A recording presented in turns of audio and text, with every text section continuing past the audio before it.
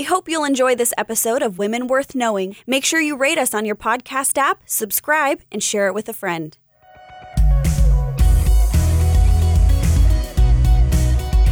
Hello, this is Cheryl Broderson in studio with...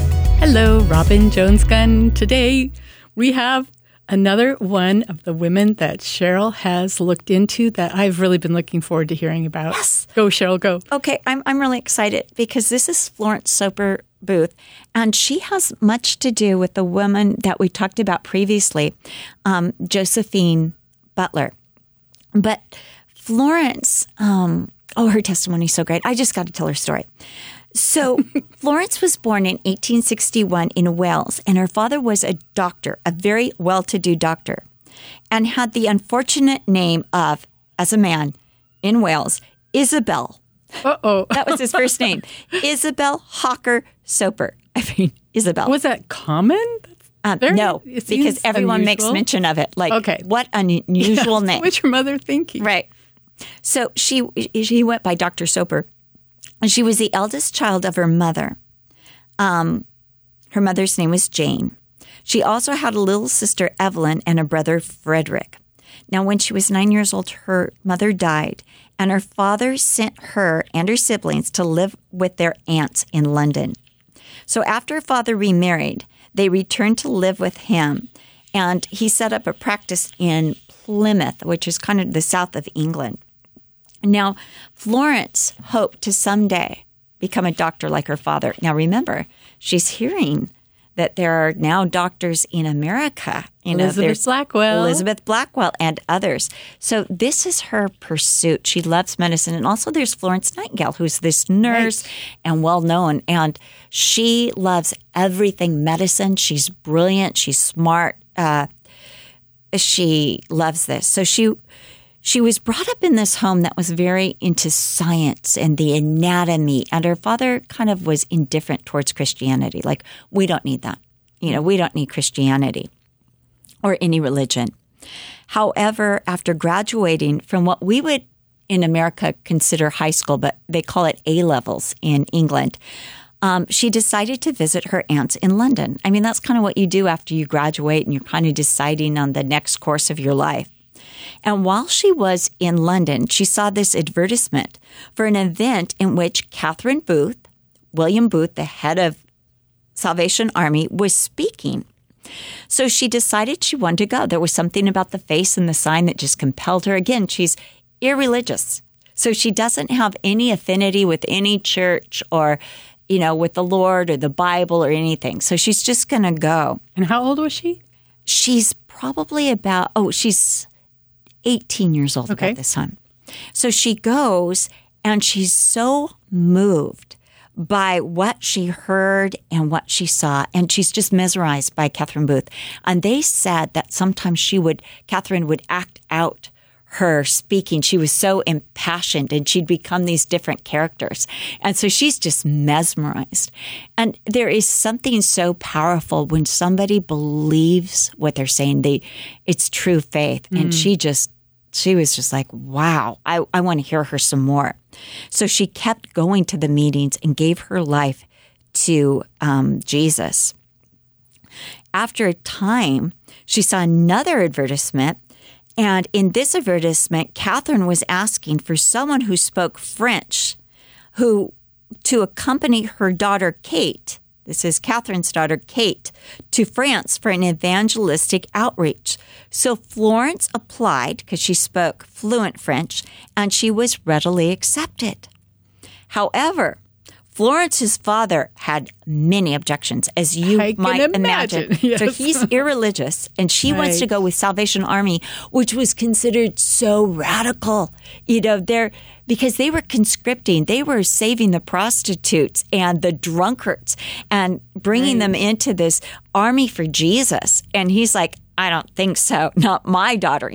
I raised her up. She's a doctor's daughter, to be respectable, to honor science, and not all of this. So he had lots of objections, and it took Catherine Booth herself to go and meet with him to quell his objections. So they came to this happy meeting place, and he said, okay, she can go, but she's not allowed to preach or take part in the service. So as long as she doesn't preach or take part in the service. So Florence goes over, and she's willing to do whatever is needed. So she wears a signboard that, up and down the street advertising the meetings. She reads scriptures out loud or, proclaims them as she's walking up and down. She does everything but be part of those meetings. She even translates for Kate Booth. She does all of that.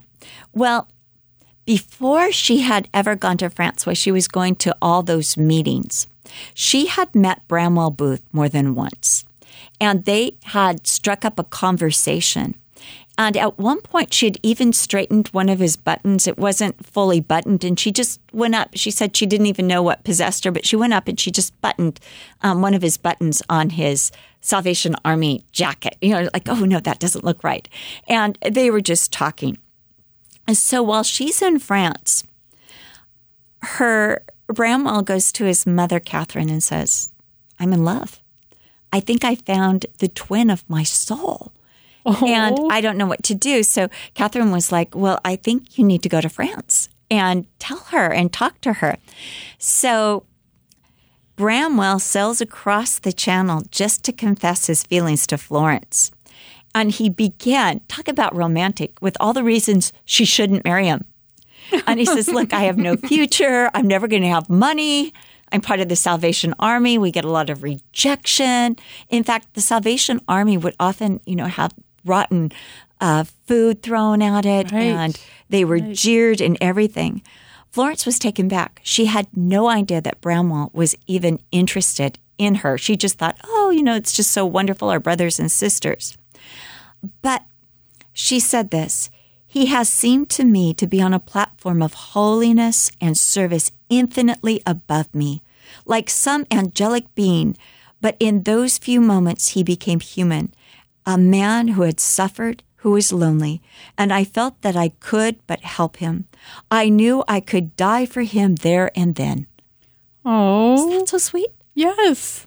So she comes back, and her father's like, no, you're not going to get married. Because at this time, she's only 20. And he's like, he disapproved. And he thought she was too young. But again, Catherine Booth goes to talk to Dr. Soper. And with a little persuasion, he agrees to let his oldest daughter, Florence, get married to Bramwell Booth. So they decided to hold it at Congress Hall in Clapham Common. And they set the date for October 12, 1882. And they invite anyone who wants to come to this wedding. But they charge 1 shilling apiece for every person who's coming. Well, that's different. Yes, and you'll know why in just a second. So they have 6,000 people who attend this wedding. 6,000 people. There's a fundraiser. Isn't it? That was a successful fundraiser. Yes. And her father actually walked her down the aisle.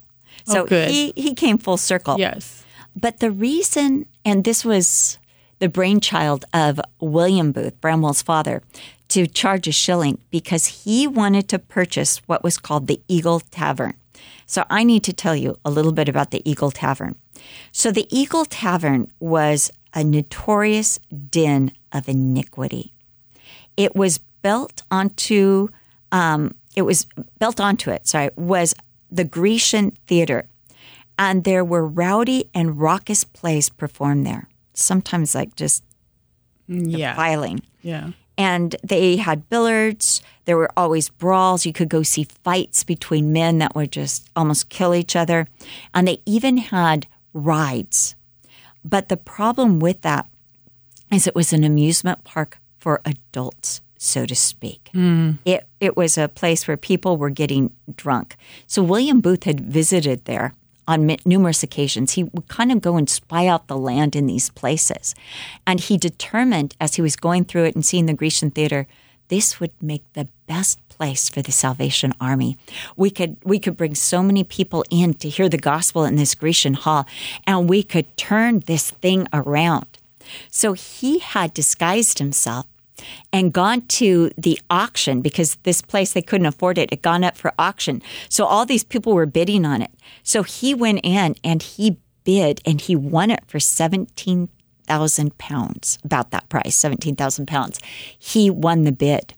And part of the money that they raised at this wedding went to pay for it. Now, what they did then and what they still have in England is something called a leasehold. So you actually don't own the property. You own the buildings on the property for a certain amount of years. Mm-hmm. And so with that 17,000, he got approximately a 20-year lease on this property. Well, you can imagine how upset the patrons were of this place. And especially when the Salvation Army began to clean it up and take possession. But previously, have you ever heard the Pop Goes the Weasel? Yes, of course. Well, actually, the way it went was in and out the tavern. In and out the tavern goes the man, and it was. I'm humming it in my head. Yeah, and Pop Goes the Weasel. In other words, what the rhyme was actually made about the Eagle Tavern and how men would go in there with their paycheck and come out without any money. They would have spent it all, and they would go home with nothing to feed their children or their wives, and they'd be drunk. And so that was Pop Goes the Weasel. You've lost all your money because of the Eagle Tavern. And William Booth had seen that as not only a den of iniquity, but it was enslaving these men and impoverishing these men and these whole families in London. And the Booths were really acquainted with the suffering of humanity. And they knew that the only answer to the suffering of humanity was the gospel of Jesus Christ. Amen. And a heart transformation. Amen. And so that's what they sought to do, is to save people. And after the people were saved, then they could help them. And they gave them that identity. I mean, if you were a prostitute, now you're wearing this starched suit, identifying with the army of Jesus Christ as clean and pure. It meant so much to those who got saved to come and be part of the army, the Salvation Army. You know what the building reminds me of is when your mom had prayed on, what was the building on 17th Street? And she always would drive by. There was a bar. Yeah, a topless bar, right. Yes. And she would pray for its destruction. That's right. Lord, curse that place. Every time we come by it every Sunday night and every Thursday night, because those were the nights we were coming home from church. And we'd drive by. It was right near a market called Market Basket. And she'd be like, Lord, curse that place every time. Lord, curse that place. You know, because Sunday night and Thursday night seen patrons leaving it. And one Sunday night, we were driving by and had fire engines everywhere. It burned to the ground. And she's like, take a look at that. Take a look at that. Like, and we're like, okay, please only pray good things for me. But that's like claiming that territory. That's and right. Let it be repurposed for good things. So at the first meeting, the new location, 10,000 people showed up to participate and be a part of it and hear the message. However, the former patrons were so upset that 3,000 showed up to demonstrate outside. They were really upset because it was not serving alcoholic beverages anymore, that this really upset them. And so they sought to sue William Booth because his license stated that alcoholic beverages would be sold. And I can't remember, he ended up winning the lawsuit because he found a way around that prohibition. And I think he even kept some alcohol there, but he just didn't serve it. And so that he It puts in mind the communion wine is in storage in the back under lock and key. Right, that's we do have alcohol in the presence. There you go. So interestingly enough, it was located on Shepherdess Street. And it seems only fitting that the Salvation Army should have occupied it. But again, they lost their lease after the time was up. I've got the rhyme here. Up and down the city road, in and out the eagle. That's the way the money goes. Pop goes the weasel. Oh, that's fascinating. Isn't that sad? I mean, it's like tragic, but that's how notorious it was. It went back to being, the Grecian Theater and the Eagle Tavern, and then they tore them both down, and they were rebuilt sometime in the early 1900s, and the Eagle Tavern is still there on that property. Right? Mm-hmm. So a few months after Florence married the chief of staff, William, she was promoted, of course, to Captain Florence. She was already Captain Florence when she married him. She found, as she was doing his laundry, she found the button that she had touched on their first meeting, and it was wrapped in tissue and in his pocket. Is that so sweet? So sweet. He had treasured it from the day that she had buttoned it and straightened it. So Florence wrote to her sister after her marriage, "I feel I have found a rock, and I only want now to learn how to help him and not be an only child." So Bramwell worked long hours for the mission, but Florence was proud of him. I mean, there was no time clock. There was no time that anything was over. She also was grieved over the wretched conditions in London. She especially felt for the poor harlots there. Another woman, Mrs. Cottrell, who worked with the army, opened her home to these young women who had come to London for work but were lured into prostitution, which reminds me of the Amy Semple McPherson story that we talked, that these young girls were coming from all over the States to become actresses. Right. And when they couldn't find work, they were conscripted into prostitution by the man who had been the DA of L.A. I mean, bad, bad stuff. And so the need had become so overwhelming that the army decided they needed a ministry and a home for these young women. So they said, who can do this? And they said, Florence can. And somebody said, but she's only 20. And this is what they described her as. Wow. She was young, she was delicate, and she was very refined. But her remarkable powers of grasp and administration were only developing at this time.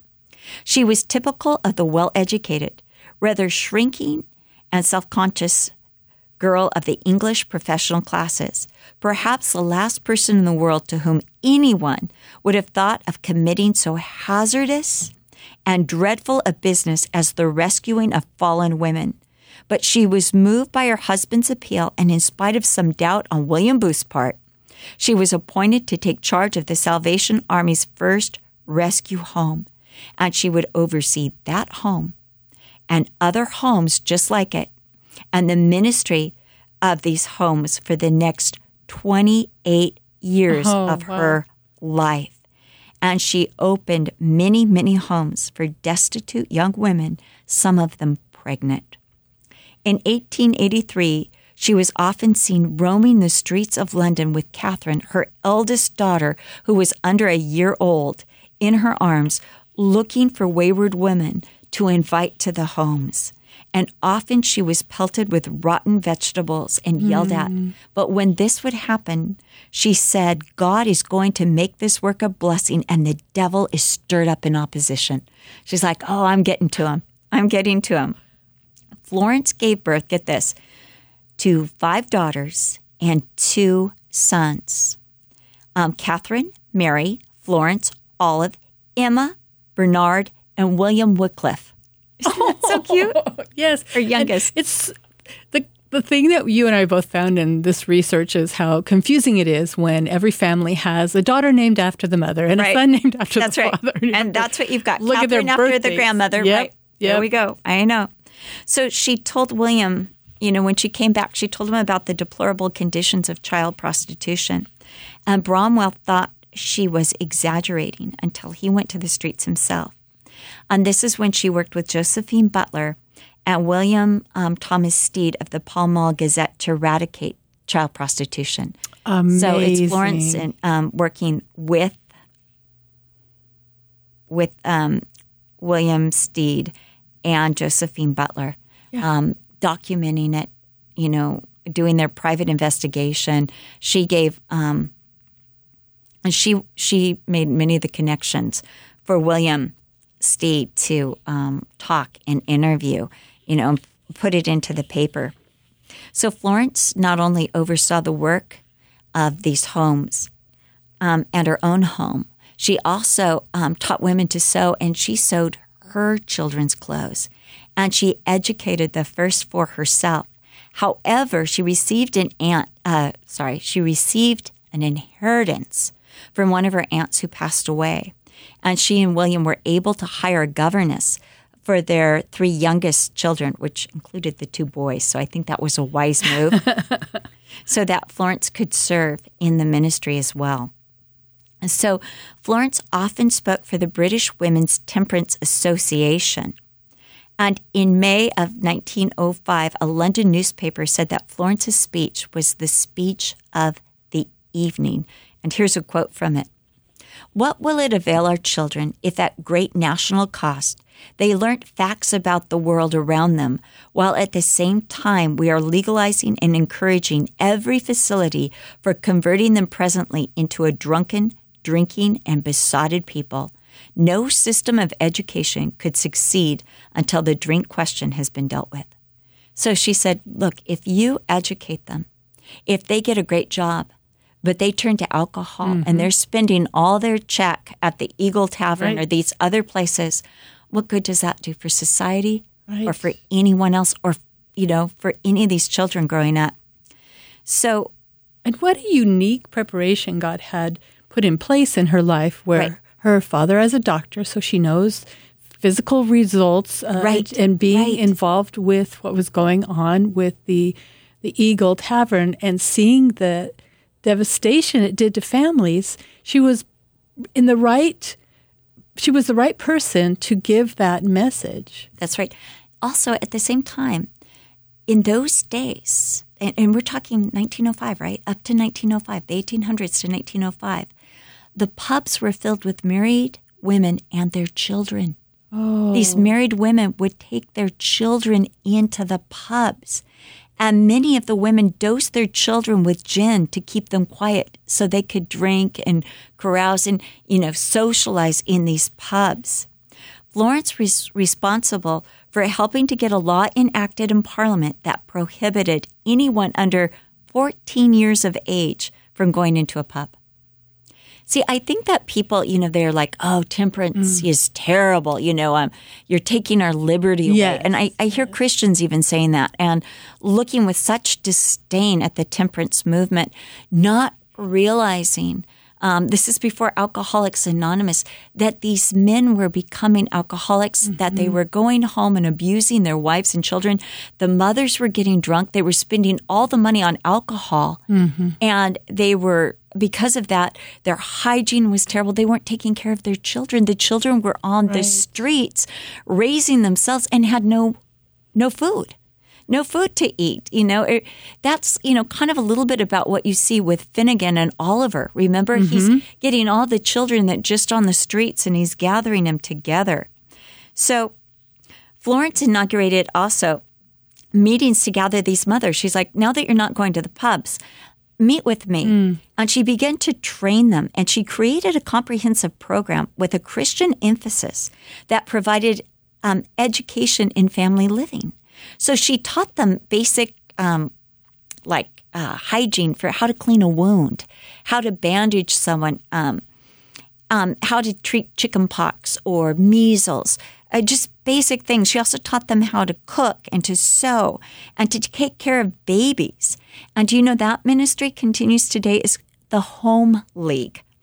And she would say, a happy home is the surest safeguard against all evil.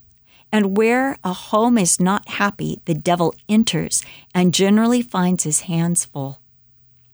Whoa. So they were also, all the women were encouraged, set up a family altar in your home, just a place where the kids could go and pray, kind of a quiet room, a prayer room, and, put the Bible there and just have this kind of oasis in every home. Little haven so they can have that sacred spot. Exactly.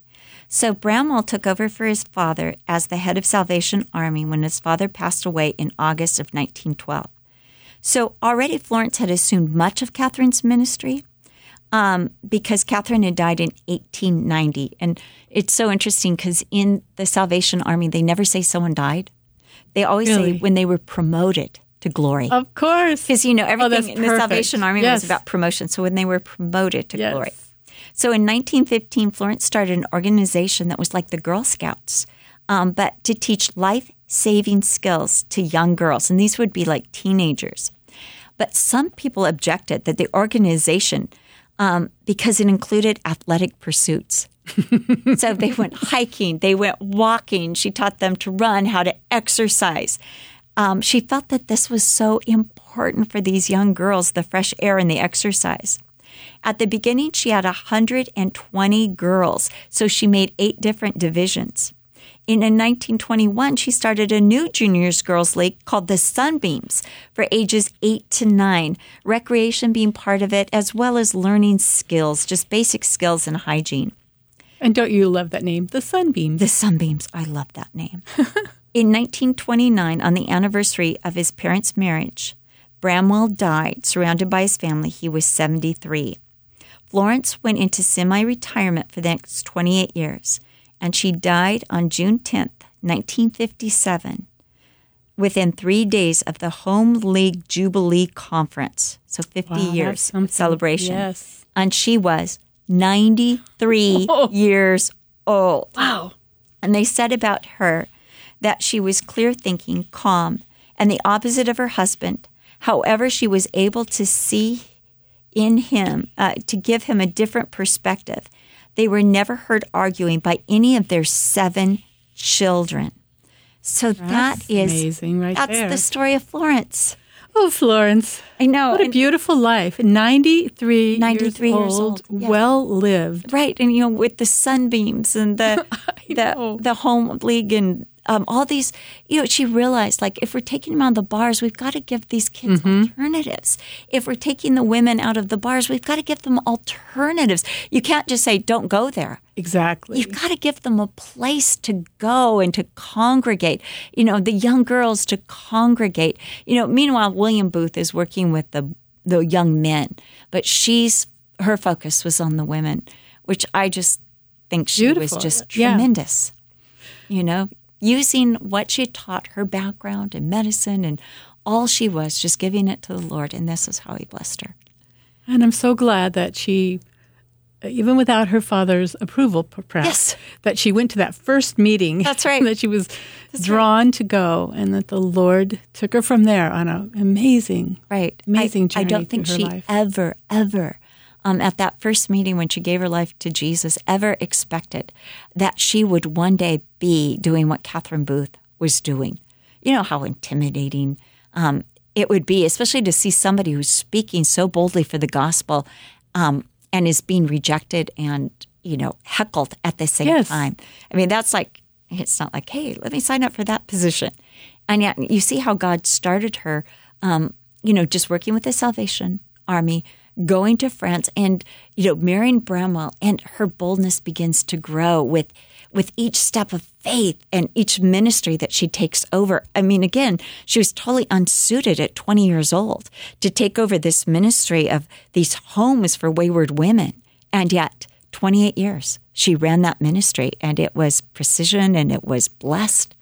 Just incredible. And again, the Salvation Army, we still have the Salvation Army with us today. And in England, there are charity shops, which are thrift stores, that are Salvation Army. I always try to visit those.